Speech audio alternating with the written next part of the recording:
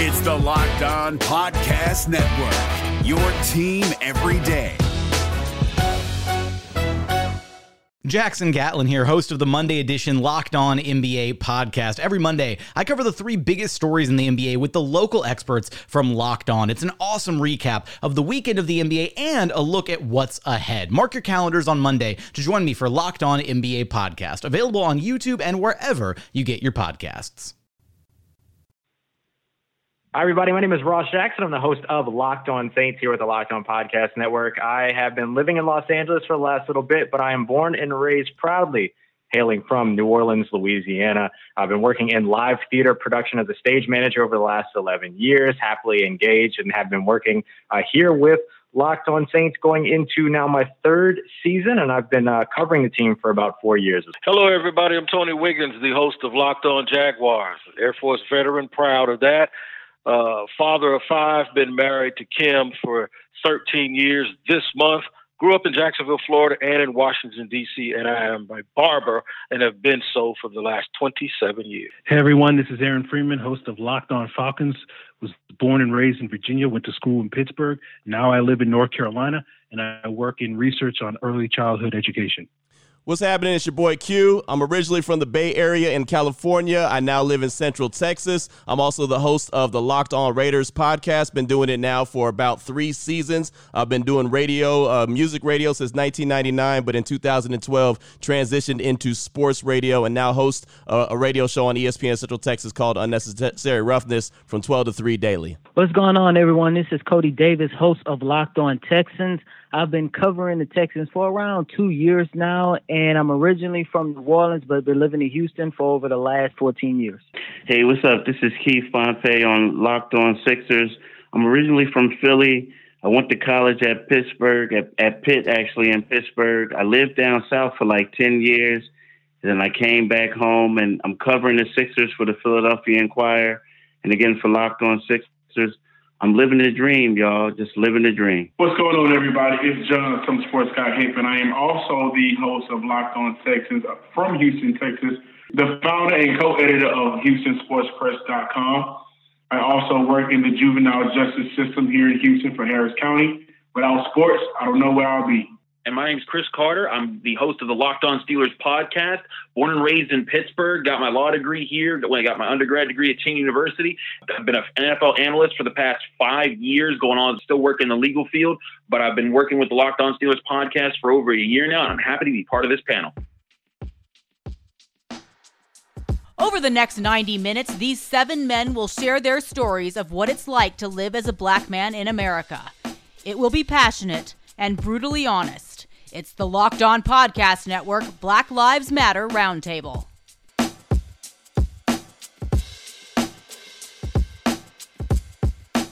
All right, family, very glad to be able to be here with everybody and to be able to talk with y'all. So let's go ahead and get rolling here. We'll open up with our first topic. We've got a few that we'll go through, but we'll kick off here with the question about when was the first time that you clocked and were able to articulate racism in your experience? Feel free to jump in, whoever has an experience to share right off the bat.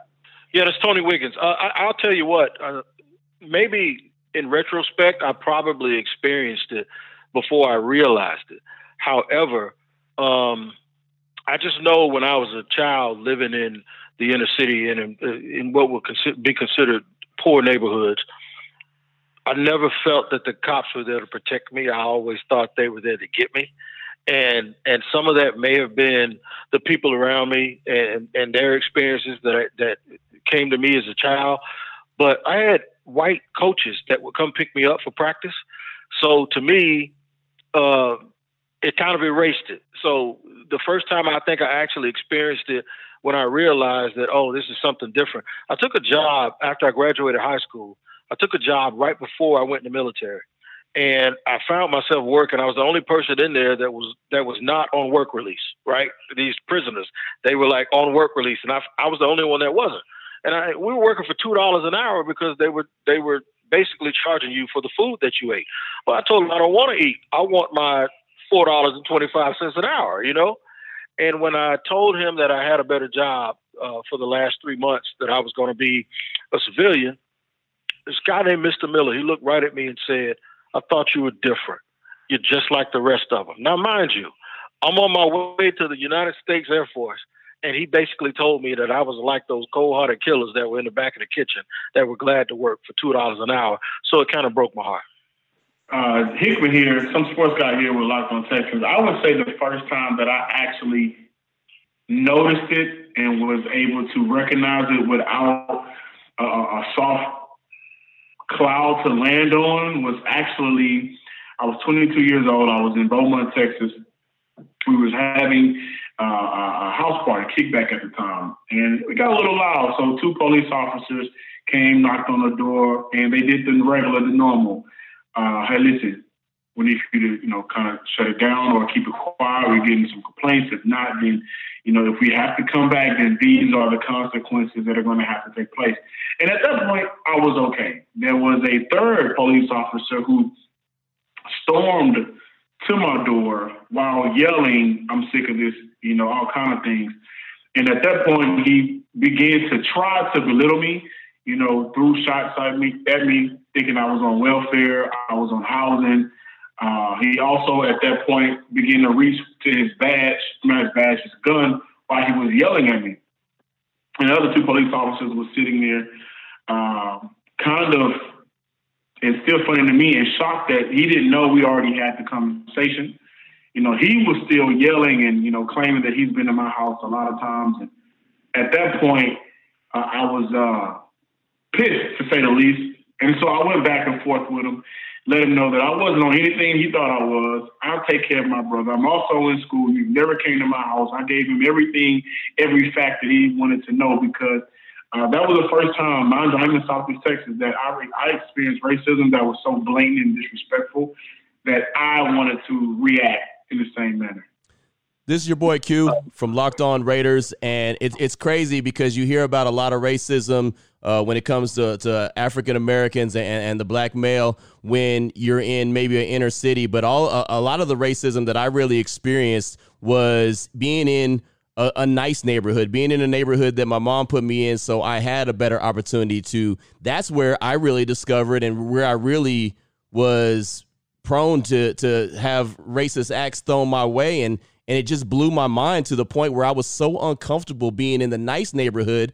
I was yearning to go back to the hood. I was yearning to get to the hood because I felt comfortable being around my own people, because I didn't know the folks that were around me that didn't look like me, what they were thinking about me. And, perfect example is I could be leaving the basketball court with me and my 3 buddies in the car, and all we do is have our sweats on after playing a game of ball and trying to stay warm, and we get pulled over, and all four of us fit the description. And, I'm a young man. I know that my driver's license is straight. I know I don't have anything in the car. I know I haven't done anything illegal. So I'm telling him, like, wait a minute, hold on. We just left the basketball court, and you know this because you were just there while we were there. And it's still, well, we need to run everyone's license. We need to run everyone's ID. We need to check what's going on. And it was just one of those, I want to stop. I want to search. I want to see what's going on. And after 20, 30 minutes of back and forth BS, all of a sudden, okay, you can go, and that's just part of the experience, even being in, like I said, neighborhoods that you would expect to be more welcoming and more, open to having you there. But that's not the case, to the point where one of my neighbors early on in my young childhood, I think I was going into 6th grade, I was walking home from school one day, and this lady comes out of her house and says, hey, you, what are you doing in this neighborhood? And I said, well, ma'am, I live right there. And she said, no, you guys don't live here. And at the point, I'm in 6th grade, I really don't know who you guys are. And so I said, yeah, I do. I live right there at the top of the hill. I said, matter of fact, I know where you live. You live right there. I know this person, that's my friend, da-da-da-da-da-da. I live right there at the top of the hill, and you've been here about 3 months. What do I not know? And she said, well, you guys aren't supposed to be in this neighborhood. And then it hit me that she's talking about you guys as just my skin color.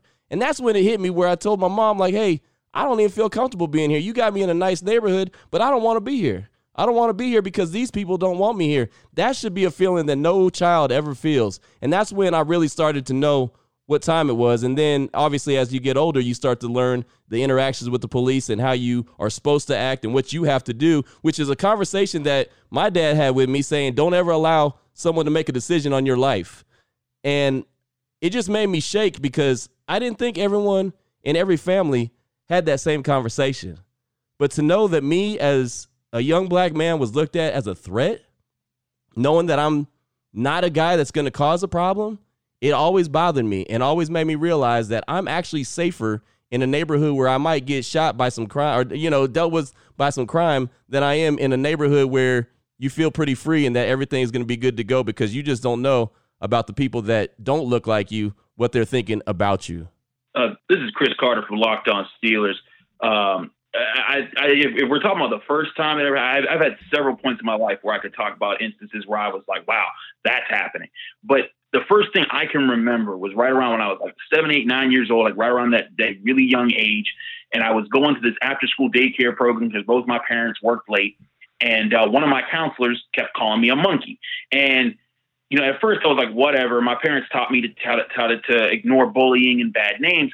But it was at one point where some of the other kids were like, the counselor only calls you a monkey.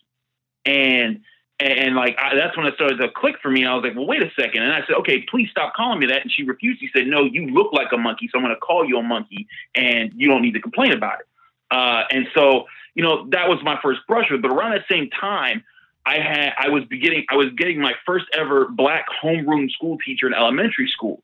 And Mr. Adams, he recognized how I always had very good grades. I was always and there was this scholar program in our elementary school, our Pittsburgh public school program that sort of elevated you on certain days of the week to different programs that lets you do a little bit of higher education and got you ready for things and taught you skills that would really help you excel in your schooling. And then also it led to other programs that helped push you to get ready for high school, which also helped push you ready for eventually for college. And it was sort of a pipeline that really helped you for it. But despite all my good grades, I never was invited to take a test for it, was allowed to even try to get into it. And my parents fought for years to try and get me in, even since I was in the kindergarten and first grade. And it wasn't until I was in the fourth grade when I first had my first ever black homeroom teacher, when he noticed, he's like, why is your son not in these programs?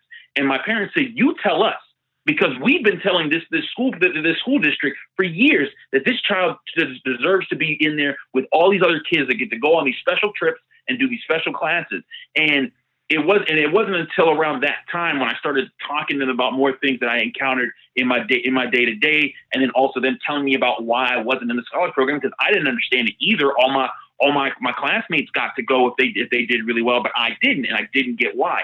And then over time, him speaking up for me, him advocating for me, allowed me to take the test to get into the program. I aced the test, and then more of my black classmates, they started to get in as well.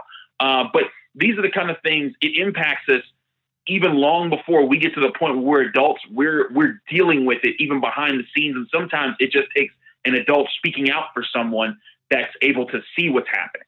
Yeah, for me, it was one of those things similar to what Q's experienced. Growing up in a white neighborhood, you sort of internalize certain things where it's just like you see certain things as normal.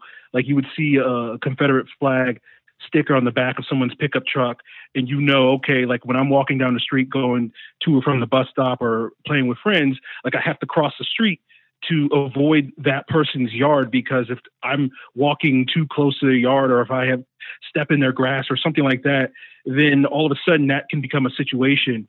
You see sort of Confederate flags, all around town, and growing up where I was in Virginia. And it's one of those things where it's like, you sort of just know, like, oh, I don't go to that part of town. I don't frequent those businesses. There's one town over that's majority white that like you can go there during the day and that's fine if you have work or something like that. But if you're caught in that town, if you're seen in that town, after dark or whatever the case may be, it's going to be a problem for you. And so those are certain things that you just sort of grow up internalizing, and you only realize, much, much later in life, at least I did, that, that's part of racism, but you just sort of grow up with that as something that's just a fact of life. You know how they say, children sort of accept the world as it's told to them, as it is, or whatever the case may be. And that's just one of those things that, as a kid, you're just like, oh, that's just part of, the way the world exists. And then later on, you sort of understand sort of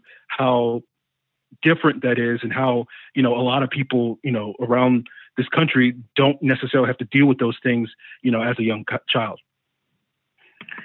For me, this is Keith Pompey, Locked On Sixers. The first time I experienced was in the first grade.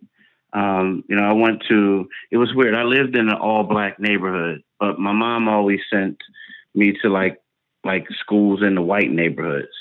And I remember, we were playing in the schoolyard and everybody had a nickname. They were all Superman.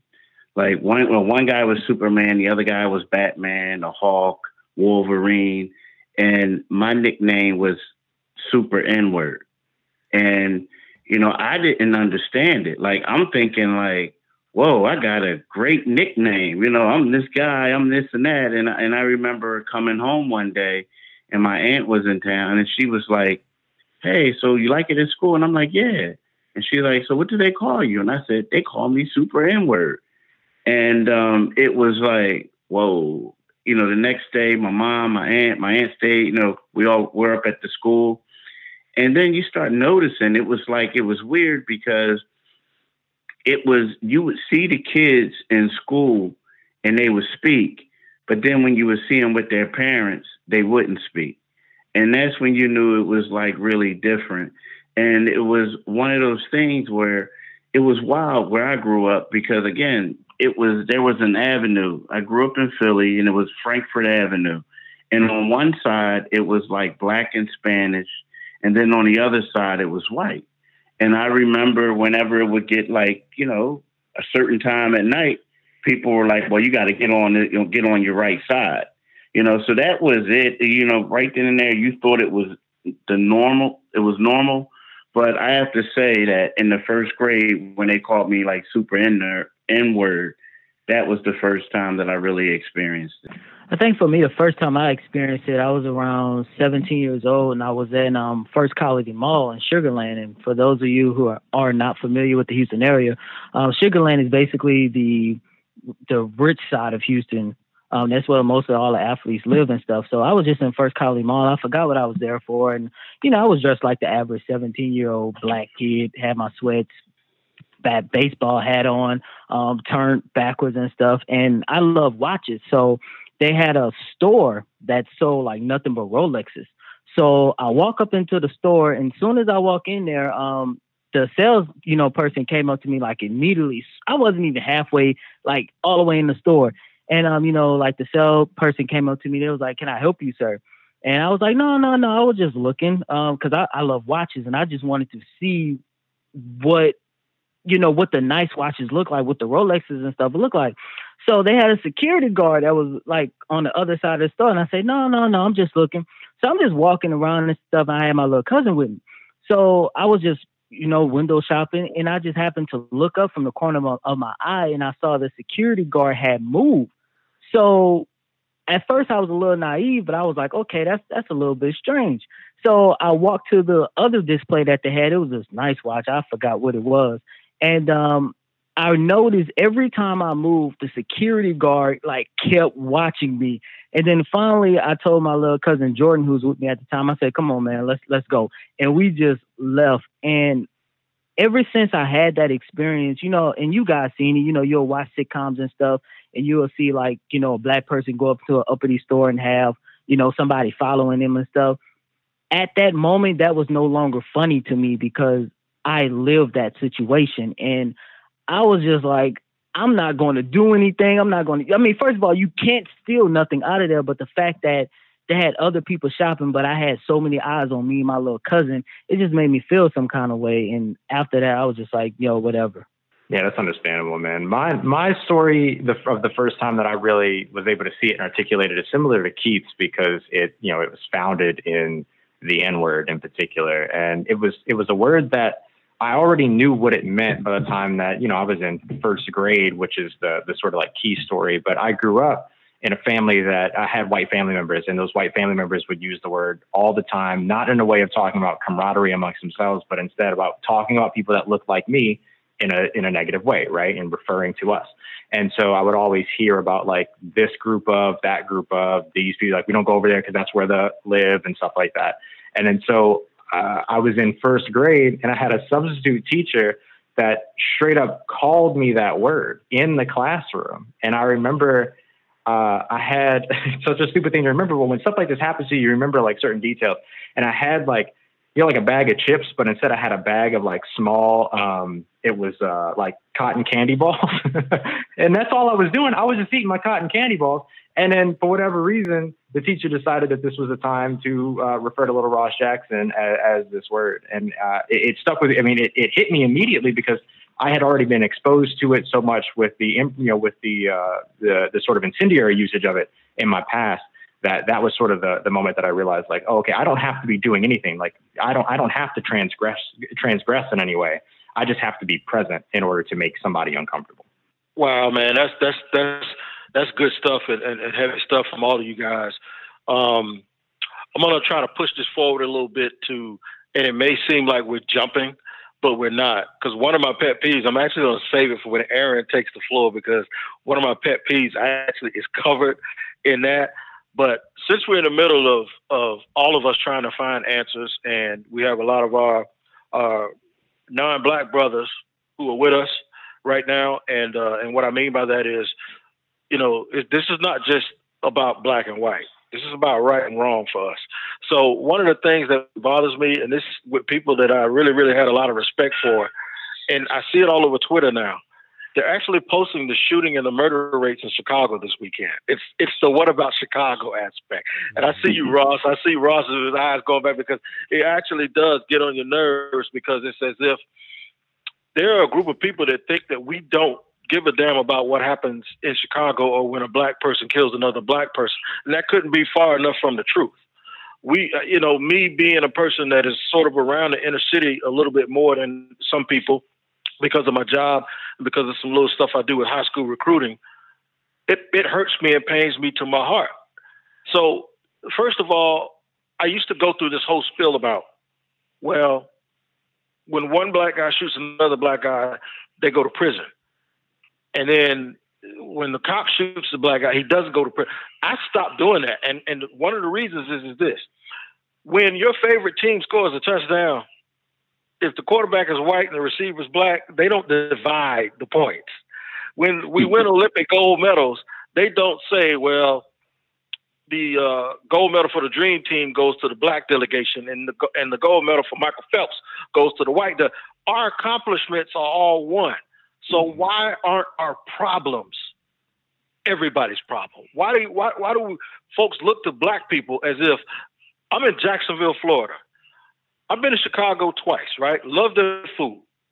I don't know a thing about what's going on in the hood of Chicago. So why do you expect me to be able to go up like I'm just this super Negro and solve Chicago's problems? Chicago's problems are all of our problems. It's not a black thing. If our accomplishments are all ours, so are our problems. When a black kid gets killed anywhere, white people in Ponte Vedra should be upset.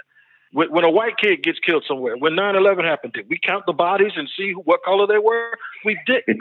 So it kind of pisses me off that someone asked me as if I have some intricate knowledge of what is going on in Chicago. I can't solve. That's an us problem. That's not a my problem. And I'll let you guys talk about it. Tony, this is Chris Carter here. I'm so glad you brought that up, because that is my pet peeve as well. When and this comes up every time Black people or people that are allies to us bring up police brutality. Someone says, well, what about black on black crime? And they throw up these crime statistics, and we're angry about it. But like you were saying, why has this become a thing? Why is this black on black crime even a statistic when no one talks about white on white crime?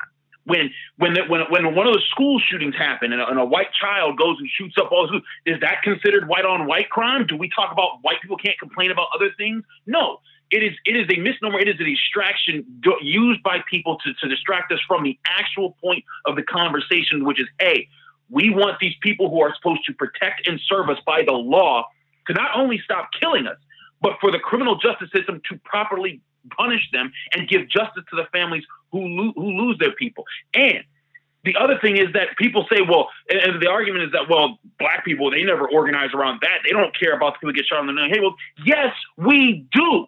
I'm sitting here in Pittsburgh this very evening. Just last night, another child got shot in Wilkinsburg, which is one of the black neighborhoods that are just outside of the city. And there's a group called Mad Dads. and it's a group called Men Against Destruction, Defending Against Drugs and Social Disorder. They're a group of black men that are in our community, and this is an organization that's across the country, and they patrol our neighborhoods as black men, and we go through, and these are black men. They're not they're not vigilantes, they're not superheroes, but they're janitors. They're preachers, they're teachers, they're coaches. And so when they see kids on the corner, they don't try to get physical with them. They just say, hey, young man, I know you. I taught you in 3rd grade. Or I preached you. I saw you grow up on your block. I know you don't want to be doing this right now. And their presence has helped so many other situations. There was, in fact, years ago, there was a statistic where people were dying on buses, and I believe this was in Minneapolis itself. And there was a problem because there was violence happening there. And all Mad Dads in that city did was they sat on the buses and they just had their presence, and they wore a T-shirt that said, "I'm a Mad Dad." And the kids that were committing those violent acts, they would stop because of that. And there's many organizations like that. There's Stop the Violence movements all across the country. There's rallies in black neighborhoods. But the problem is with the people that say, what about black on black crime? They don't care about the people that die in the situations. They use the lives of those people as political punchlines. And it is seriously insulting and infuriating as a black person to hear, not only do you not care about the people that are dying at the hands of the police, you only care about the people that die at the hands of gang violence and other violence in low-income communities, only to use them against the people that are trying to ask for justice for these people over here. It is more of a statement of why, to these people that use those arguments, that black lives don't matter to them. So that is, I agree 100% with you, Tony. That is one of my major pet peeves. Yeah, I want to jump in on this one too a little bit because it'll lead me into kind of my big thing too. We talk of the white on white crime question and the black on black crime point or narrative and everything like that. It's an interesting thing that always continues to come up at the most opportune time for people that are trying to push that particular narrative. But we never talk about what that mentality actually is, because the fact of the matter is that people commit crimes in the communities in which they live.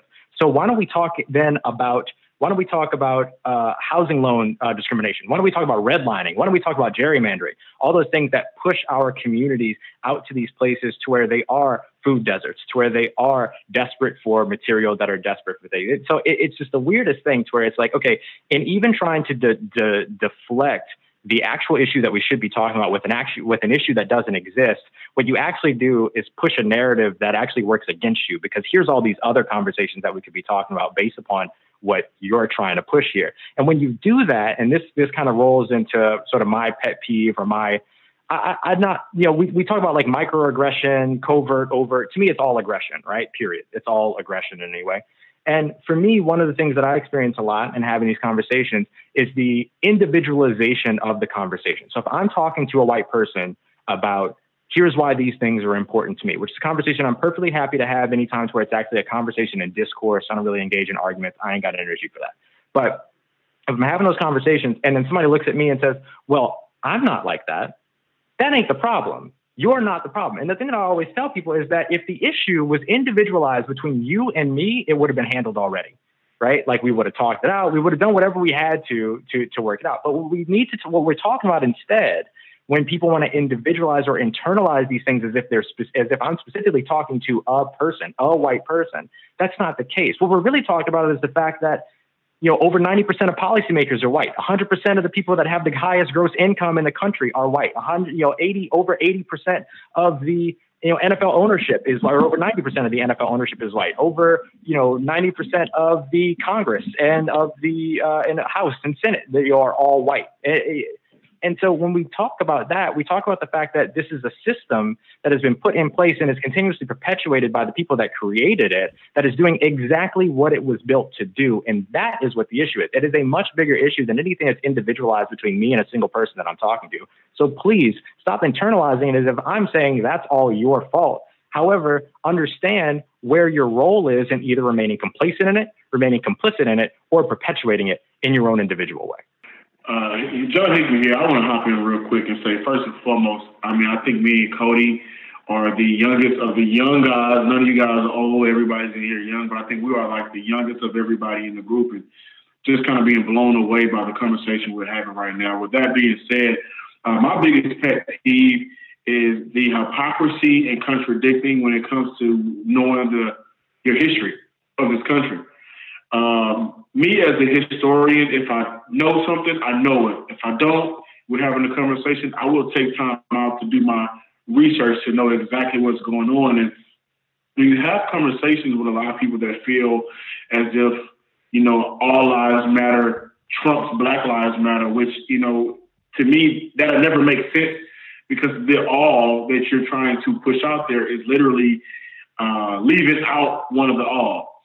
But when it comes to history, we have tried as Black people in America to do everything that was taught since we were able to read books, vote, everything that you guys gave us legally. We've been trying for the longest to do what you told us was the right way.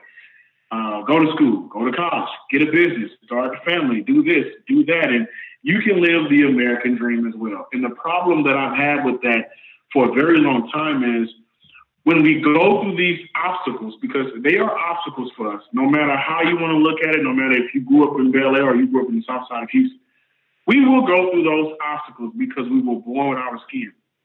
And so when we go through these obstacles and things happen and we are mistreated, well, we say, this is what you told us to do. Why can't we do this? And you're not going through it as well.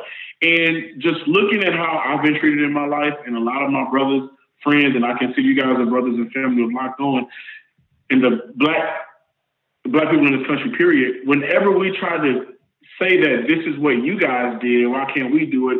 It's always some hypocrisy going on. It's always contradicting. It's always, you should have did it this way. You should have been quieter. And we've done everything that you put on us to do that's good.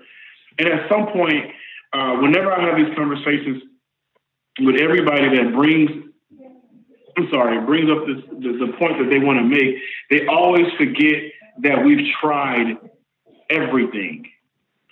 And at this point, we can't try anymore to do what you want us to do. We're no longer able to fit your box that you created for us.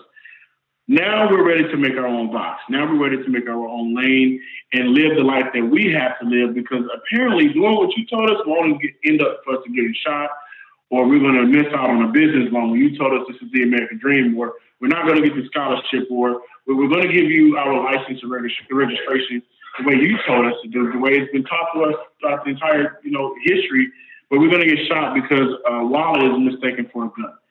And that's my biggest issue when I talk to people. A lot of times when they continue to push that if you just do it this way, or if you didn't do it this way, or what about this, I stop having those conversations, because it's clear to me that you don't know about the history of our people in this country. And a lot of times I would test them on their history and they don't even know it.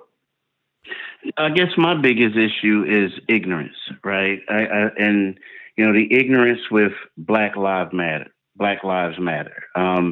This week I've been explaining it a lot to people. I mean, to a point where, I get emotional a little bit over this, because, when I saw the video, it brought back so many memories, and it brings back a lot. I don't know about y'all, but, as a kid growing up, you look at your situation and you're always told that if you work hard, if you do well in school, you can always uplift yourself. But in every level that you go to, like I remember the first time I rode on Pitt's campus. I'm from Philly. I went to school at Pitt. And I remember walking across the street and seeing car doors locked, right? People crossing the other side so they don't see me. And, so everyone always says, like, look, Keith, you know what? You can get yourself a nice job. You can do whatever you want and you're going to make it. But you're always reminded that you're not on somebody's level, that there's an unlevel playing field. And I remember the first time I live where we live at right now. I'm going to share this with y'all. This is crazy. So one day I'm coming home from a game and I see this police officer. I'm like, all right, I know he's going to stop me. Here we go. So it's literally right around the corner from the house. I have my media badge on me. He comes up and he says, where are you coming from? I'm like, I'm coming from the game. Where you going? I'm going home. Where you live? I live right around the corner. So the guy says, oh, so you covered the game. The game is on your phone, right? And I said, yeah, it's on the phone. You can look at it. Oh, let me see. I never heard of you before. And so, you're looking and you're like, oh, here we go. So I show him, I'm like trying not to get clubbed or anything. So I show him, I show him my iPhone, and he looks and he sees my name and he reads a little bit. And then he says, so you live right around the corner, right? I said, yeah. Okay, you could go ahead. So I drive, I make the right, he makes the right. And then he's right behind me, and then I pull in the driveway, and he keeps going. And so, to me, that's when people need to know that Black Lives Matter. I mean, that's just an example. Because, see, people look at us, and they'll say, you guys have podcasts, you guys do various things, everything is cool. No, it's not. And, see, the thing about it is like, not only as a man, but as a Black man, you have to keep your face right. You have to be strong and this and that. But then there's always those one times where, not saying you don't feel less of a man, but you have to put up with more stuff than anyone else. And you know why you're going through it. You know what I mean? Now, if it was one of those things where you say to yourself, like, look, dude, you're going to stop disrespecting me, and you act this way, then you know what the outcome is going to be. And if we could look at television, you saw in Buffalo when they shoved that older gentleman, they said he tripped. You saw the other stuff where like, we know my man was choking, like the guy choked him out with his knee. They saying he died from another reason. So it's one of those things. These are things on video, but we're talking about us, and it's just a cop and no one else around. So that's why I want people to know, like, look, it's different. Now, when y'all say all lives matter, of course all lives matter. But what we're telling y'all is our lives matter too. And some people don't want to hear it, but that's just how it is. Yeah, no doubt about that. When it goes to ignorance, I have to say that's where my pet peeve lies as well, and it kind of doubles down on what you just said. And yeah, I mean, everyone's reacting right now to what's been seen on video, but I mean, and I can laugh and call myself one of the older dudes in the group, but we've been seeing videos since '92. You know what I mean? We've been seeing the videos, and on top of that, what about all the cases that ain't been on video that we've either seen, been a part of, heard of? And so when we share our story, when I share my story and I start talking to someone who doesn't look like me, and I say, man, this is what's going on, and this is really bad, and it's been really bad here for a long time, and then they look at me and they say, I don't know why you're complaining so much. If it's so bad, why don't you move? I just laugh. I just laugh, and I was like, okay, so I'm just supposed to get up and move every time something is bad. I mean, if that was the case, I'd have moved around the country my whole life. At some point, you got to stay and fight, right? And that's what we're seeing right now in the country, is we're seeing folks staying and fighting and saying, what the hell with this? I'm not going to keep on moving and keep my mouth shut and turn the other cheek, because a lot of times I'll practice that. I'll say, you know what? It's okay. I know how that dude thinks. I know how that dude acts. As long as I know, it'll be all right. That's what I say all the time. As long as I know, then it'll be all right, because I can find a way to maintain. But the problem is 18-year-old me can't find a way to maintain. 17-year-old me or any of our children can't find ways to maintain, because they don't know any better. They're going to wonder what the hell's going on. And so that's where my concern comes in the most, why I say, hey, man, this is something that we need to get a grip on, and we need to figure out how we can turn the corner on this, because 43-year-old Q is going to be fine, but is 16, 17-year-old Q going to be fine? That's what I'm worried about. You know what I mean? And so that's when we start talking and we have these sessions and these forums, and that's why this roundtable we're having tonight is so great, because I think we're all in the same understanding that, hey, man, this is something that's been going on. This needs to be heard without someone saying, well, if you got it so bad, then why don't you just quit? Or why don't you just leave? Or why don't you just go somewhere else? You guys are over-exaggerating. Just shut up and listen, because this is a real problem. It's really going on. For me, the biggest pet peeve is when you take a look at the news. It's the narrative that's around someone who is Caucasian versus an African American male. And what I mean by that is when you have a story of a white male who goes up and kills 17, 18 people, whatever the number might be, they commit a mass murderer. The narrative surrounding them once they capture them is, oh, they had mental issues. Oh, their father wasn't around, or his mother didn't show him love, and they try to make you feel sorry for this individual. For example, Dylan Root. Why in the hell would you want to try to make someone sorry for this guy who just walked up in a church and just killed people for no apparent reason? But then when you take a look at a situation like Eric Gardner or even George Floyd, what this just happened with, when it's them who get killed for no apparent reason, it's not a sad story where, they lost their life and nothing. Oh, it's, they had X amount of criminal backgrounds, or, they was high on something. I read an article talking about George Floyd had the coronavirus.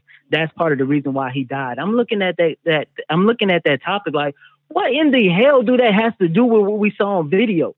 And that bugs me the most, because I'm like, you telling me if I'm a white male, not only can I go and kill people for no apparent reason, I'm going to get arrested easily. They probably going to take me to Burger King or feed me. I'm going to live off of American citizen taxes, and I could be able to live my life with people taking care of me, versus if I'm a black man, and let's say if I'm selling cigarettes on the corner, like in the case of Eric Garner, I could lose my life. And the one thing that pisses me off the most, and to be honest with you guys, I have not seen the George Floyd video, because the one video that really messed me up, and we was in college, and John can tell you, is the Eric Garner situation. And when I found out that you have a guy in George Floyd who was saying, I can't breathe, the same damn words that Eric Garner said back in 2014, why in the hell did that not ring a bell to you? And it's just frustrating, man. That's the biggest pet peeve, or one of my biggest pet peeves, is the fact that you look on the national news and there's a different narrative between the white guy versus the black guy. I can kill 17 people and I'm gonna be all right, but I just got mental issues. But if I run a stop sign, all of a sudden I have like a whole record and I deserve to die. All right, well, the next topic that I'd like to bring up is the importance of black people in media. And right now, and I mentioned at the top of the show that I work for ESPN Central Texas, and I'm blessed to be in that position. But it's so crazy when you look across the landscape of sports and you look across the landscape of journalism, how much more difficult it is for someone who looks like me to get into that position. You're right, and me being a barber, and then me going to terrestrial radio, which I was on the flagship station of the Jaguars for 5 years in midday. And they had other African Americans working there, but they were doing specialty shows and stuff like that. You carry a tremendous burden, especially when kneeling happens, because what happens is now you got to speak for everybody. Mm-hmm. You have to be that one voice, and that pressure never really came from management, but the pressure comes from your upbringing.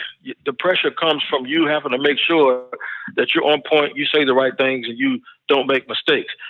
I would have loved to have another just brother on there who he didn't have to even agree with me. He could have disagreed with me, but at least it would have taken some of that burden off of me to have to go and be the correct voice for black people. I remember one day I was talking about one subject and I got called both a racist and an Uncle Tom based on the same damn sentence I said. Amen. So that kind of made me feel like I arrived because I was so polarized. Like I said the same thing. The white dude called me a racist and the black dude called me Uncle Tom, But for me, I think it goes beyond the station and the programming. You notice, just like with this Black Lives Matter thing, one of the things that I noticed are people that 4 years ago that would have never thought to have marched or worn a shirt. The Jaguars wore Black Lives Matter shirts, the coaches and management wore shirts with players, and they'd have never done that 4 years ago. I think, and I'm not saying that they're not genuine, because I would not, cast aspersions on them like that, because I do think it's genuine. But I also think they believe it's okay now. And what I mean is they realize it's not going to hurt their bottom line as much as they thought, because now being quote unquote woke there's actually some green pasture there for people, right? And it's not going to kill them as much as they thought. Well, here's a thought. Shad Khan, the owner of the Jaguars, he's starting a Black News Network. I don't know the name of it. I don't even know if I said it correctly. But does that mean that all you're going to see is black people? No, you might see the young version of Scott Van Pelt on there, just like you don't see all black people on First Take, but you know that's all Stephen A., right? So what's going to happen is people will realize, wait a minute, from a programming perspective, we can have this Breakfast Club type sports station where it's hip hop and jazz centric, and then we can have some white people on too. And white people, if they want to work there, they can work there too. But we don't have to look at blacks as a niche, or we got one, or we need this one guy to be a voice.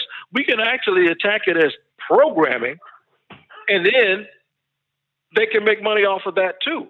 So I think it goes beyond the individual station. I think it happens to be with the investors. I think they have to also create a platform, and somebody has to create a station that's willing, and it doesn't have to come from a black person, that's willing to say, you know what, we're going to start this the way Shad Khan has done, and we're going to be diverse, and we can make money from it, and it's not a niche. It's just a thing that everybody watches, and I think it takes the color out of it. I want to tag in one quick thing, real quick, just about the importance of us in here, right? The importance of this for me and creating opportunities for us and continue to advance is so that, and all the other brothers and sisters that are doing it as well, that aren't on this call, but that we carry in our hearts. I want my children, any other black children around the country, to be able to look and see somebody that looks like them in this position, as opposed to them only being able to look and see themselves in a position of being filmed, being killed by a police officer or being killed by vigilantism, right? As often as we see those examples on repeat, I want them to see us on repeat as well. And so that's why I think that, you know, what we talk about in terms of working 3 times harder, working 5 times harder, working 6 times harder, not pigeonhole ourselves, expand and do as much as we can. All of it is incredibly important because we are incredibly important as a presence in this industry. When we look at the difference and the times that we're going through, the 2020, 2016, 2012, the whole 9, this point in my life, I want to say that it feels different for me simply because there's been a lot of talk that has been started. This always happens. But with the talk that has been started, we're seeing much more action behind it. Now, whether it's from the rioting, looting, whether it's from the constant marching and protesting and really putting pressure on local officials, mayors, governors, police chiefs. I was out here in Houston and we did the march. The police chief was out there with rappers Trey, The Truth, and Bun B after everything that's going on with George Floyd. There's been so much action behind it that I feel in the previous years that has lacked on behalf of black people in this country, and especially when the boom on social media started to pop off. I felt like everything was a hashtag and it'd be okay.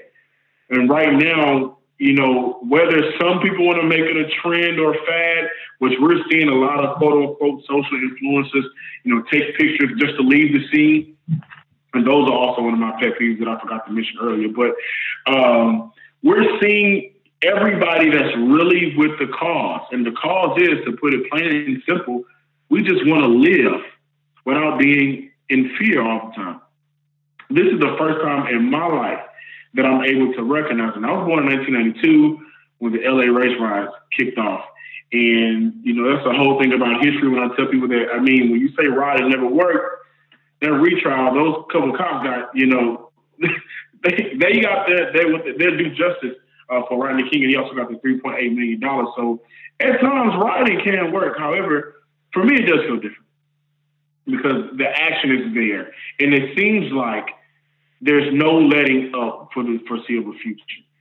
And we have to continue to keep that action going. We can't be like the Atlanta Falcons and get off the gas and stop, you know, attacking when you're in the Super Bowl. Seriously, but you have to continue to attack. And that's the most thing I'm proud about right now. It's just the action behind the words. And without that action, we'll continue to live in the same cycle over and over again. John, really? We were all feeling brotherly love in this roundtable, and you had to take it there. 28-3, baby! I was thinking the same thing, Aaron. I swear. I said, did he just hit Aaron? He hit Aaron with the shrapnel, man. We were going so well with this until you had to say that. But I'm going to ignore that comment, John. I knew you for a moment. I do just want it to be on record that it was not Ross from Locked On Saints who did that. I just want that to be on record. But, for me, when we talk about sort of why this is different, like for me, at least on a personal level, like it's not different in the sense of like my anger about the death of George Floyd or Ahmaud Arbery or Breonna Taylor or any of the people that have sort of died at the hands of racists and police recently is not any different than my anger over Eric Garner or Michael Brown or Philando Castile or Alton Sterling or anybody over the last, 6-7 years or, going back even further than that. Probably a week doesn't go by where I think about, Emmett Till or something like that happened, 60 years ago.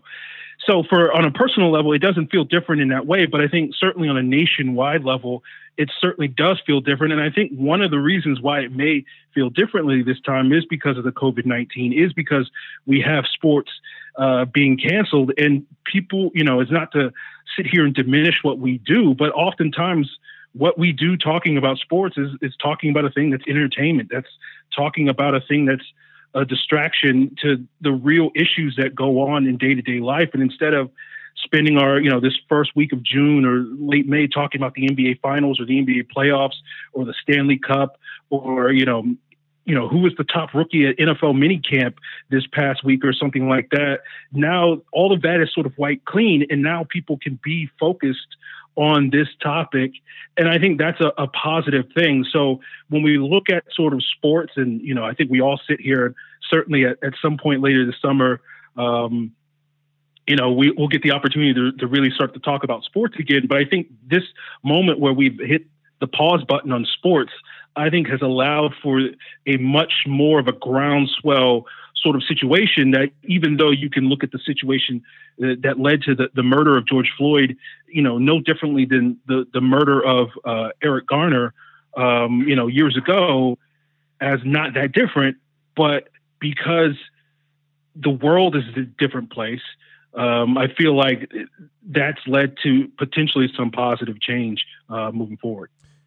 Yeah, it's definitely different. It's way different. And it's one of those things that really blew my mind when all this really kicked off, because I kept asking that question, why is this different? Like I said, man, I remember 92. I remember Rodney King. I remember all the videos that we've seen and all the people that have gotten off and gotten away with things. I mean, we saw a guy who wasn't even really a security guard get away with killing Trayvon Martin. I mean, we saw everything, and it always bothers me because as a father, I keep saying that I can't protect my son when he goes out in the streets. I can protect him and teach and preach to him all I want about, hey, you and me, we look like someone who cannot afford to make a wrong move or jump the wrong direction or reach for something. You have to be on your A game. You have to be as careful as possible at everything you do. But I can't just stand over and hover over them all the time. And so to see all this reaction across the country, I mean, if you're looking for a silver lining, I feel like it's positive that these conversations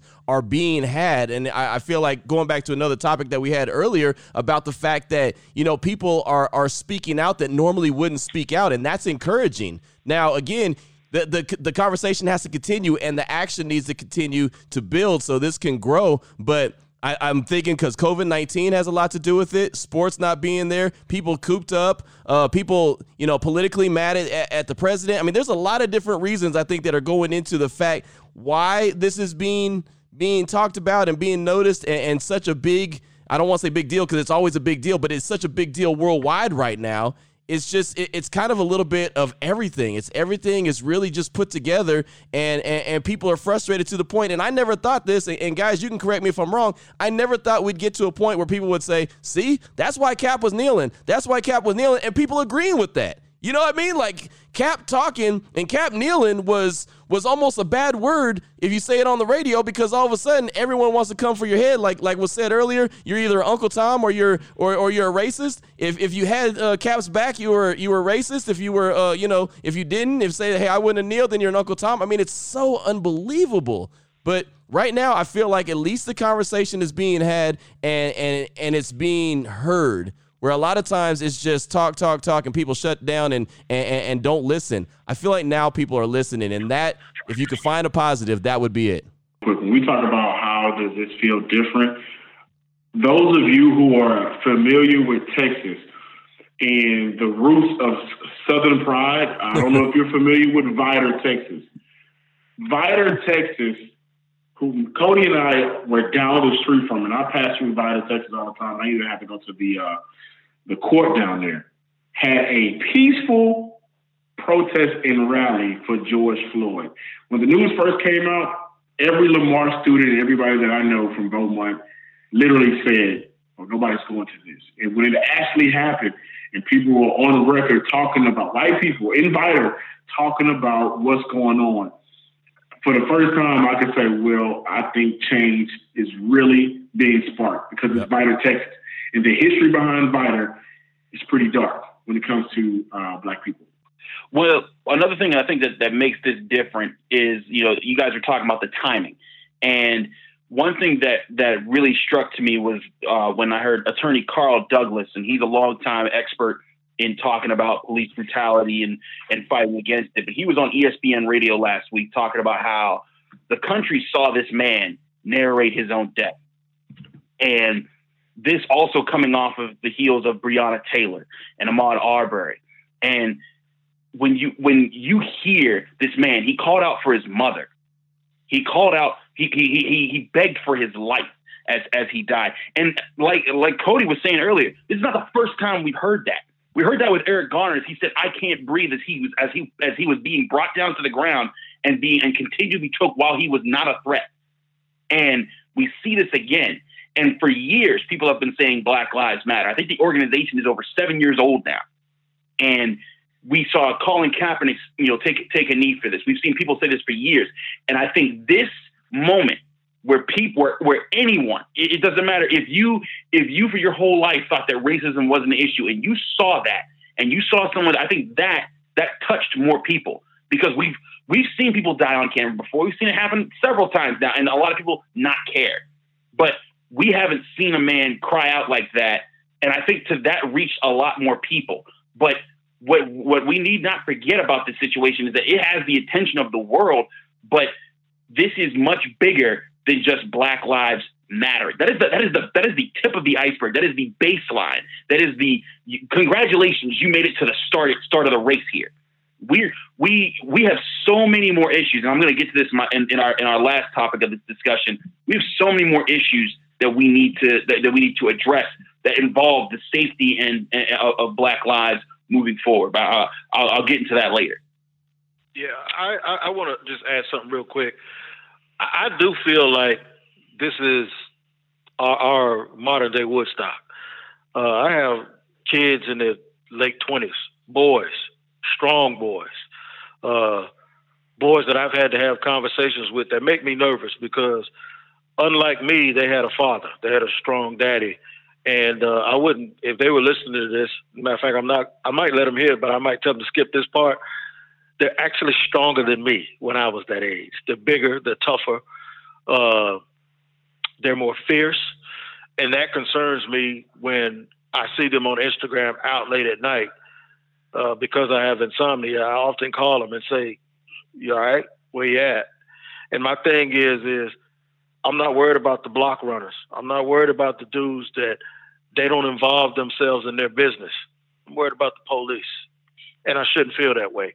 And I know that's relatable to a lot of people here. So I think it does feel different. I would hope that, unlike some periods when I was a kid in the 70s where everybody thought we made it and started partying, that we don't let our foot up off the gas. This can't be something that starts and just stops, because the adversary, and the adversary is not white people. The adversary is the people that want to see us divided forever because they profit off of it. The adversary won't quit. They will not quit. We need to make sure that we instill hope. The hope is that even though it took 4 years, that people now see that Kaepernick was right.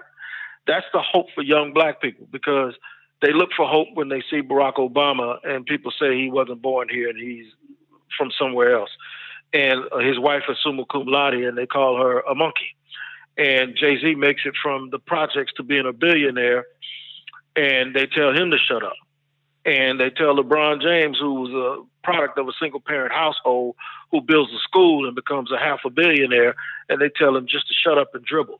So you see these cases one after one where we realize we can't outdress this situation. We can't out-articulate this situation. We can't do any of that stuff. And that's why when people tell me, you know, when I see you, I don't really see color. No, I want you to see color. Stop telling me that. Because my thing is, that's another one of my pet peeves. No, I want you to see me as black because I see you as white. But it's okay because our history is our history if we're together, right? That ugly history that hurt me and my ancestors, that's our stuff. We got to own that. If we never own that collectively, if we're a family, then I always feel like an outcast. Don't tell me that you're looking past my skin color as if my skin color is something that I shouldn't be proud of because, quite frankly, I come from the thought of Martin Luther King and Medgar Evers and Harriet Tubman. I feel like a superhero. So don't tell me you're looking past that for me. My thing is we need to give hope. Hope is when you're standing in the inner city and you're cutting hair and Lil Ray Ray's 13 and he has a choice to go to the streets or be like the guy on TV that is constantly ostracized by people in power. We forget that Colin Kaepernick was a 4.0 student in college. We're no thug. And by the way, them calling those kids that's marching here in Jacksonville is a march tomorrow. Those kids are Black Lives Matter. When they call them terrorists and thugs, they're college students. When they call us, these articulate brothers on here with all of these degrees and military service and all of this stuff, they call us thugs and they call us race baiters. The Bomani Jones of the world, let me tell you something. All of us know some thugs, they ain't marching. Not only are they not marching, they don't have Twitter or Instagram. And not only that is they ain't negotiating with you. They're not going to come ask you for nothing. And that when I say you, I ain't talking about white people. I'm talking about me too. Yep. So my thing is, when you're throwing that around, you got to be real, real careful. Go to Oakland, go to Southeast D.C., come to Jacksonville, go to Miami, go to Fifth Ward in Houston, go to Holly Grove and all of that stuff in New Orleans. You got some people that don't even have no Twitter page. They ain't worried about marching, and y'all calling us thugs, and that's the problem. Too many times law enforcement and people of authority look at us because we're a vocal group as a threat. And we might be a threat to them because those other people don't care. So my thing is stop categorizing people as thugs because you're taking the hope away from little children that want to try to differentiate which way they want to go in life sometimes, you know? And I think the most important thing with that is you can't sit here and say, I hate this is my pet peeve as well, or you're not like the rest of them, or you're not like the other ones.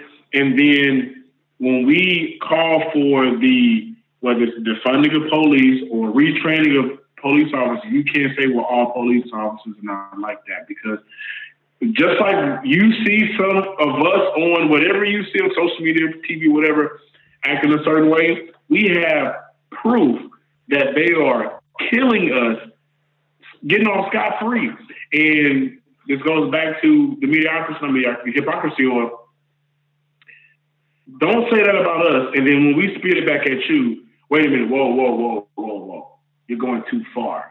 I think right now in 2020, when we've seen segregation, we've seen lynches, we've seen crosses being burned on people's yards, we've been past too far for a very long time now. And it won't change without reform, and that's reform of everybody across the entire board to get this right.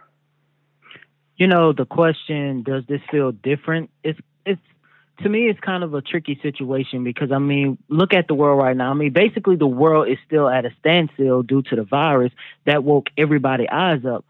I'm praying that this is different and that we can finally, you know, something can really come about this, some kind of change. But my only thought is 6 months from now, what's going to happen? Because 6 months from now, we're going to have the NFL, the NBA, possibly baseball, and a presidential election, a big presidential election, my ad. I don't want this for people to just go on about their life, and then next thing you know, who we are a year later, and there's somebody else named with a hashtag, and we basically got to start from square one. I just hope that the people that we are seeing that are finally speaking out, the ones who now understand why Kaepernick took that knee, the people who now understand the full meaning of Black Lives Matter, I hope that when they say that they're that they understand and that now they want to march with us, they want to fight with us, that they're doing it because they're sincere about it, not because it's the right thing to say right now, versus when everything tried to go back to normal 6 months from now, you know, it's just going to be a thing of a past. And then, like I say, next thing you know, it's going to be 2021. There's going to be another Black African-American male or female name hashtagging. We feel like we back at square one again. You know what, Cody? When I feel like you a little bit, right? Initially, I was like, you know, 3 months are going to pass. People are going to go back to work and people are going to forget about George Floyd. That was my initial response. Like, everyone's asking me about it at work. They don't care. But to be honest with you now, I think it's going to change. When you have people all over Europe marching, and you have people in New Zealand marching, and like some of these places where people are marching at, yeah, they all look united on television, but they have their issues too. So I think that what this stuff is happening with George Floyd is opening it up for everyone. And I'm going to be honest with you. Think about it in the past. Do you think, honestly, 10 years ago, we would be all on here doing a podcast? You know, like, this podcast isn't just for our people. It's for everyone. People are going to sit here and they're going to listen to this. And it used to always be our problem. Like, yeah, another Black guy died. That we ain't got nothing to do with that. That's dumb. You know what I mean? And I think now, initially I used to get upset because I'm like, man, why is my white neighbor calling me now saying, hey, man, I'm sorry? I mean, I had a high school guy apologize to me today over something that I don't even remember, right? But it's to a point where I think people are starting to see it and they're starting to realize that stuff is bad. And as much as the president, you know, is trying to be divisive, I think people look at it. They see how he's like running over protesters. They see how people are getting knocked down. But I honestly, when we got the world, you have the entire world out there protesting. I think that it is going to create an avenue or create a platform for it to change. But I didn't feel that way 2 weeks ago, but I feel that way now. So, guys, this is Chris Carter from Locked On Steelers. Our last topic here is just to let people know out there, if you're confused about how to help right now, this is how you can help in the cause and the fight that's going on against racism and against white supremacy, because it's bigger than just police brutality. We've been talking about the issues that we've had with the police, what we saw with George Floyd, but the whole point of this is that this is the baseline. This is the foundation. We want our lives to simply just matter enough so that when you see us die on camera, that they matter as someone else. But that is the tip of the iceberg in this conversation, because there are numerous other areas. I mean, and we can go on, we can do 3,000 shows about all the different areas where Black people suffer at a rate that is higher than other people in this country. And in some cases, higher than any other group of people in this country, whether it comes from housing discrimination and gentrification, like how Ross was touching on earlier in this show. And we look at employment rates and how even when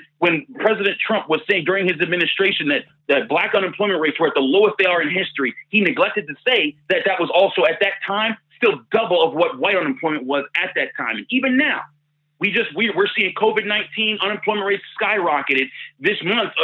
They said the month of May from the month of April was the first time we didn't see the national unemployment rate rise when you looked at the majority of Americans. But the one group of people that it still rose for was Black Americans. That's because there's still issues of racism, of disparate impact, of things where you look at employment discrimination, things that you can impact every day. And this message is to everyone listening who's thinking like, man, I don't know how to stop police brutality. I don't know if I can't be Batman and just find it the next time a cop is being bad. But what you can do is when you're sitting in your office and you see it and you're in your company and you know that there's a Black person that's been working in your company for 10 years and, you know, a Black woman's been sitting there and she's been dedicated to her job and there's a promotion on the line, and she gets passed over for a person who's been working there for 2 years and doesn't do nearly half as much work as she does, you can speak up in those moments. A perfect example of how how racism is impacting in so many facets of our lives.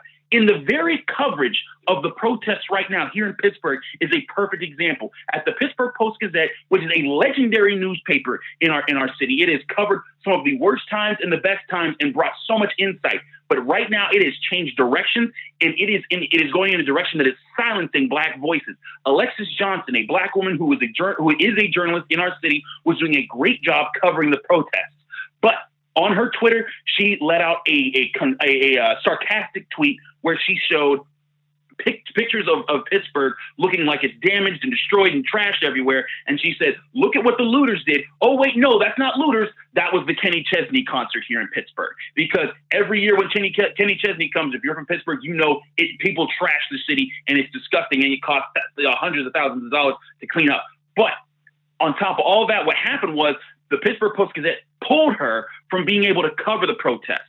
And then when the union realized this, when the union of writers at the Pittsburgh Post-Gazette realized this, they all tweeted out the exact same thing in solidarity to say, we stand with Alexis. And if you want to see this for yourself, look up the hashtag, I stand with Alexis.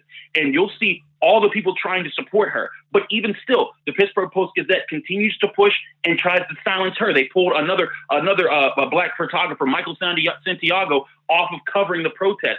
And now they're even pulling off their articles that they've written and removing their bylines from the very articles that they've brought their Black voices to cover this Black revolution that's going on right now in our country. And what people are trying to do in here in Pittsburgh, they're trying to write to the Post-Gazette saying, I'm going to unsubscribe if you do this.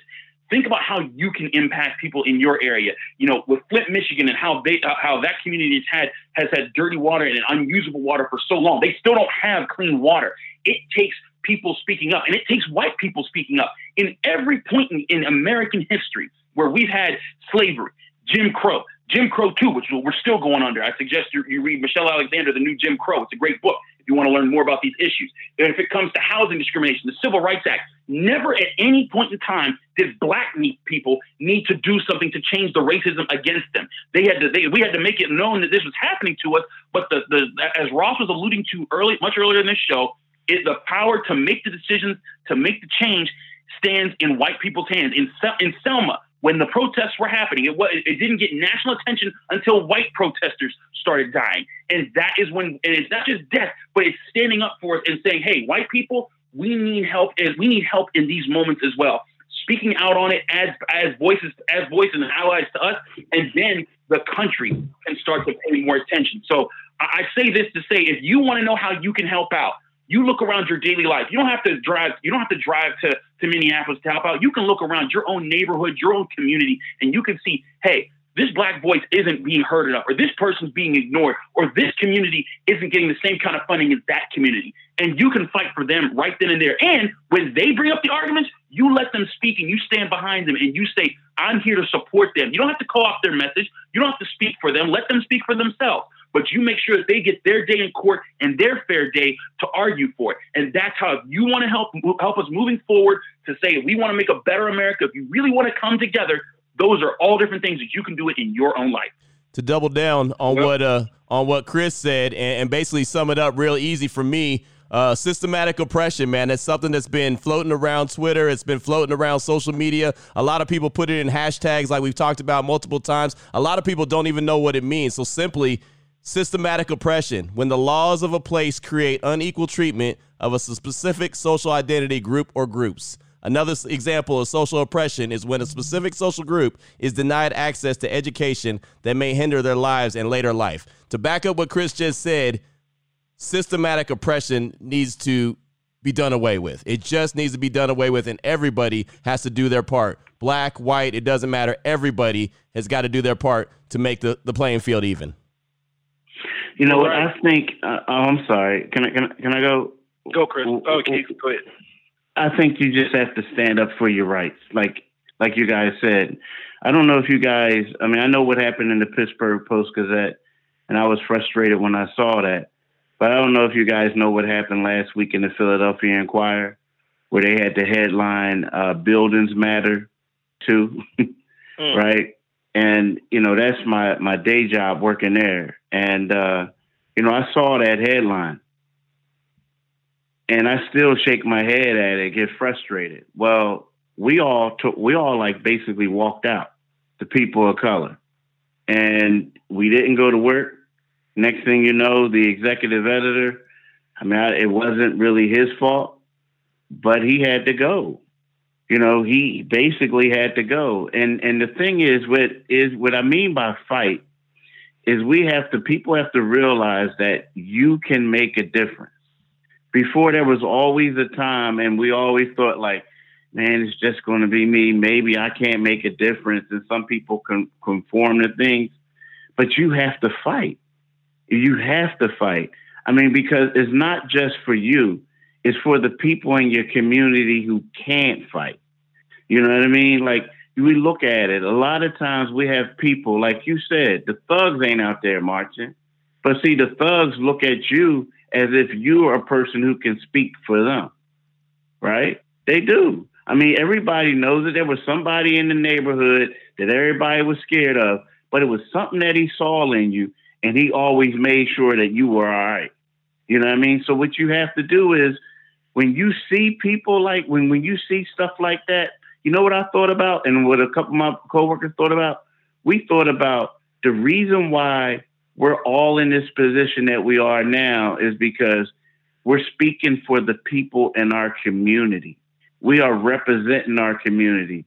We take pride when we go back to our community. I heard someone say earlier, like, hey, stuff happened to them elsewhere, but they wanted to go back home. They wanted to be around their people.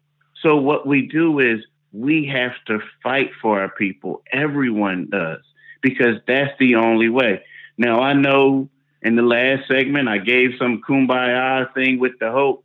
I do believe that it's going to get better, but it's not going to change overnight. That's why we have to fight. We also have to push for police reform, all that, because we have to get the bad cops out. Right now, we have to push so hard, because right now people are like looking and they see that stuff is wrong. So right now they're going to like say, okay, let's do this. So we have to get these bad cops out. Know why? Because our kids, so our grandkids could go somewhere and they don't have to experience the stuff that our parents experience, the stuff that we're experiencing, and that kids who are in their early 20s are experiencing. So we have to continue to fight. And I agree with that, and that's very eloquently said, my brother. I think we have to watch where we spend our money. When people don't respect you, but they respect your bread, then take your bread away from them. And that's what happened back in the civil rights movement with Rosa Parks, with the transportation system. It wasn't just about sitting on the bus, just to sit on the bus. It's also what happened with apartheid and a lot of people in Atlanta with Delta Airlines and Pepsi and a lot of other companies. You have to know where you're spending your money, and you have to not spend your money. I'm going to Target from now on. I ain't trying to step on nobody's toes, but the Target, the owner of Target said, hey man, do your thing. You know what I'm saying? So I'm going to start spending some money there. I don't know if David might edit that out of there, but my thing is anyone that understands the plight of people that are disenfranchised, I'm in full support of, because it's not just about black and white. I was in the military, right? So my father, who I met when I was 38 years old, was in the military. His dad was in the military. And he told me stories about his dad when he came home from World War II, how he had to hide in the woods from white people that wanted to kill him because he was trying to get voting rights for people in Alabama. I try to warn people all the time is don't pay so much attention to laws. Pay attention to how those laws are enforced, because the Bill of Rights says we, believe that all people we hold truth that all people are self-evident and all people are created equal, whatever. But then on the other hand, you're not allowing people to vote.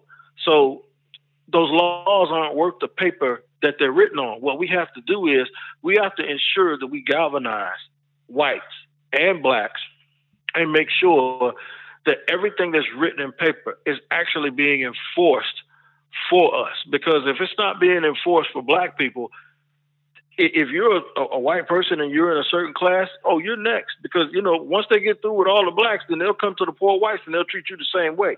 The thing is, what you have to do is we have to all be together, man. And I'm encouraged by the fact that there's so many non-blacks marching. I always said the 5 best words that a white person could say when they're trying to help a black person is, now wait one damn minute. You know what I'm saying? Because you see enough. And I think with George Floyd, what they said was, now wait one, no, this is not going to happen. That's not who we are. I saw an old man in Salt Lake get pushed down by the police officer, an old man with a cane. And absolutely broke my heart. But the fact that that old gentleman probably was 70 some odd years old, he probably looked at this and said, this isn't who we are. This isn't who we are. And we have to realize that there are people out there that aren't African American or black that do realize that. And in our message, we have to make sure we have inclusion and don't hold people to the fact that they didn't understand previously what they now understand. We got to bring them all in, man, and that's the only way we're going to be able to fix it. Yeah, I just want to sort of jump in and say, it boils down to accountability. And Chris nailed it. These issues go beyond police brutality. But it's one of those things that when you look at this sort of specific issue with sort of how police behave, and not just when it comes to black people, when it comes to people of all kinds. And I think one of the good, positive outcomes that you've seen, particularly on social media, and one of the things that I've been trying to use my platform with retweets and whatnot is showing, this widespread sort of police brutality, not only directed at black people, directed at the protesters. You hear people, uncovering stories of cops getting away with certain things. And it just boils down to accountability that, you can't necessarily heal the hatred in certain people's hearts. But it is one of those things where, at least when it comes to these police and their actions, I think a lot of it is that they know that they can operate without impunity, and like they're not going to be punished for it.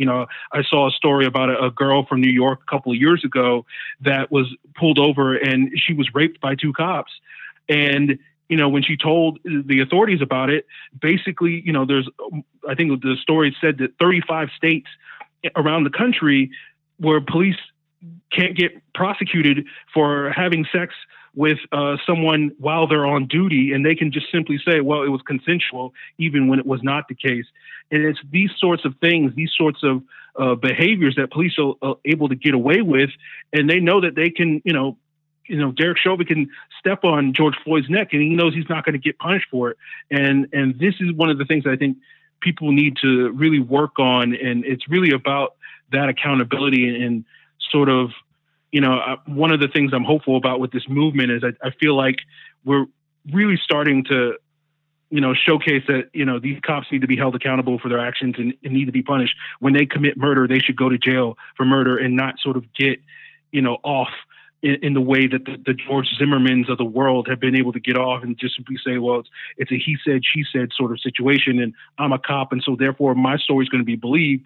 And, we've talked about it already, but that's one of the benefits of everybody having camera phone where, the video doesn't necessarily lie when those words can lie. So I think that's a big part of it. And I think that's something that people need to continue to strive for, which holding not only the police, but, their city governments, their state governments, their national governments accountable and find ways, whether it's, voting, whether it's, as Tony said, boycotting certain things, find ways to hold these companies and these entities and these institutions accountable for their misdeeds.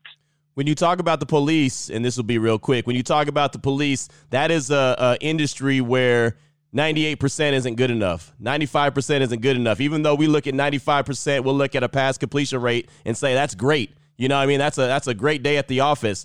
When you're a police officer, you can't be 98% good. You need the police force to be 100% good. So going back to the statement of you got to get the bad cops out of there. You got to find a way to wrest them through the system and get them out of there so our kids and our grandkids have an opportunity and a chance. They are in a business where they have to be 100%. Yeah, absolutely. For me, 3 things. 1, we as Black folks funding our own millionaires and billionaires by supporting Black-owned businesses. I think is something that's incredibly important. There's something that Tony talked about in terms of knowing where we put where the money goes. Just to point out that when people talk about defunding the police, it doesn't mean taking all of the money away from the police. It means redirecting a large amount of those funds so that instead of punishing crimes, we are proactively engaging in ways to prevent crimes. So finding ways to do that to where we're taking, Los Angeles has a $3 billion police operations budget that they just took $100 to $150 million from, less, around 3% or so, but a humongous budget towards policing communities instead of putting that money toward after school programs, putting that money toward providing homeless people with shelter and with homes and with abilities for rehabilitation, instead of putting that towards mental health and advocating in favor of people getting the help that they need. So those things could be sort of addressed in a preventative measure as opposed to funding the reactionary measure that is the police and adjusting how it is and what types of things they what they react to, what they come for. I mean, if it's a mental health crisis, I don't need a sheriff showing up to my place. I need somebody that's trained to deal with that. And then the last and third thing is just we've talked a lot about accountability, but understanding, and this is something that doesn't exist in our culture right now, that those police officers who wield weapons, who wield power and have not only prescribed power, but also ontological power that they're born with, that they should be held to a higher standard than that of civilians, right? There's a reason why the military has rules of engagement. There's a reason why the military has things like the Uniform Code of Military Justice, right? To where there is a standard and a separate lift of accountability. If the NFL can hold its own players accountable in its own way, separate from the law, why can't our criminal justice system do the same when it comes to the police, or why can't our police system do that same thing? Those are three things that stick out to me that would cast long-term change and would save a lot of lives. Hey, Prime members, you can listen to this Locked On podcast ad-free on Amazon Music. Download the Amazon Music app today.